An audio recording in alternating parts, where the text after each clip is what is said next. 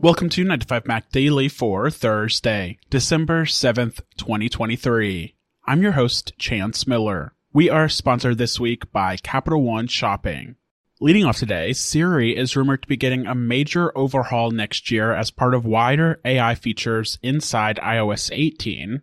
Now, Apple analyst Ming-Chi Kuo says that Apple's goal may also have implications on hardware design. Kuo says that all iPhone 16 models expected to arrive in fall 2024 will feature significantly upgraded microphone hardware, with the goal being to pick up the user's voice better to help improve the accuracy of dictation and Siri. Kuo says that the new microphones will sport a much improved signal-to-noise ratio. Naturally, dictation algorithms perform better when their input audio signal is clearer with less interference. The new mics will also reportedly have better water resistance. Outside of AI-related applications like Siri, a new microphone on the iPhone 16 could also improve the iPhone experience for customers in ways like clearer audio quality in videos and better voice calls via FaceTime and phone calls. In particular, improved audio quality while taking videos could be useful for spatial videos, which are played back on Vision Pro headsets. Ultimately, this is just another example of Apple's sweeping focus on artificial intelligence, showcasing how Apple's software plans for AI have also started to affect their hardware plans. In other news today, a veteran Apple executive responsible for a number of key features over the years is retiring.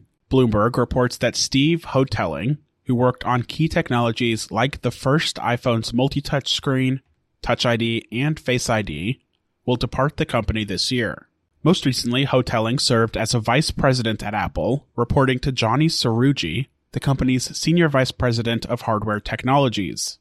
At the time of his retirement, Hotelling was responsible for overseeing touchscreen technology, health sensors, and Face ID. Bloomberg explains that Hotelling is credited with the invention of Touch ID, a number of advanced camera technology, and ProMotion screen technology. He's also credited with helping invent the multi-touch screen on the first iPhone and iPad. He also played a role in the development of Vision Pro, which is slated to be released sometime in early 2024. One source who worked with Hotelling and spoke with Bloomberg said that outside of Apple's chips efforts, Hotelling was the single greatest driver for innovation at the company.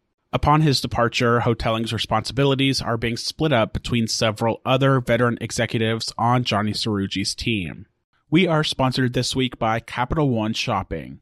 With Capital One Shopping, you can shop online and save in seconds. Capital One Shopping users have saved over $800 million in the past year and over $2 billion in total. The Capital One Shopping extension for your browser automatically applies the best available discount code across over 100,000 retailer websites. Start saving today and add the extension to your browser with a single click at the link in the show notes below. My thanks to Capital One Shopping for their support of 9to5Mac Daily.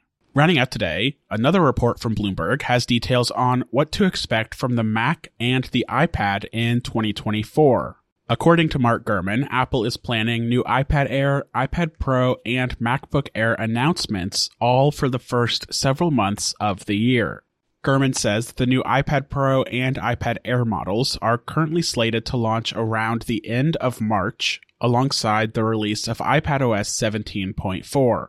Bloomberg says the new iPad Pro models will be available with roughly 11-inch and 13-inch screen sizes and feature OLED displays. They'll be powered by the M3 chip and also coincide with updated versions of the Magic Keyboard and Apple Pencil.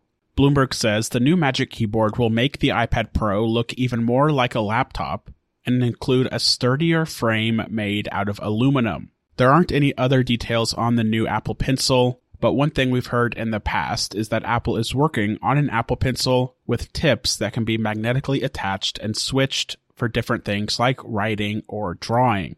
Meanwhile, the new iPad Air will also be available in two screen sizes at 11 inches and 12.9 inches. This will mark the first time that the iPad Air is available in multiple different form factors. And finally, Apple is planning new 13-inch and 15-inch MacBook Air updates powered by the M3. The new MacBook Airs are being developed alongside macOS 14.3, which is likely to be released between the end of January and February, but Bloomberg cautions that the hardware itself might not ship until March alongside the new iPad Air and iPad Pro. That wraps up another episode and another week of 9 to 5 Mac Daily. We will be off tomorrow, but back on Monday for a new week of Apple news. In the meantime, be sure to subscribe in your podcast player of choice, such as Apple Podcasts, Spotify, or Overcast. On Apple Podcasts, you can leave us a rating and a review to help more people find the show. Again, my thanks to Capital One Shopping for their support of 9 to 5 Mac Daily this week. You can find all of the latest Apple news on 9to5mac.com. Follow along with me on Threads at Chance H. Miller, and we'll be back on Monday for a new week of Apple news.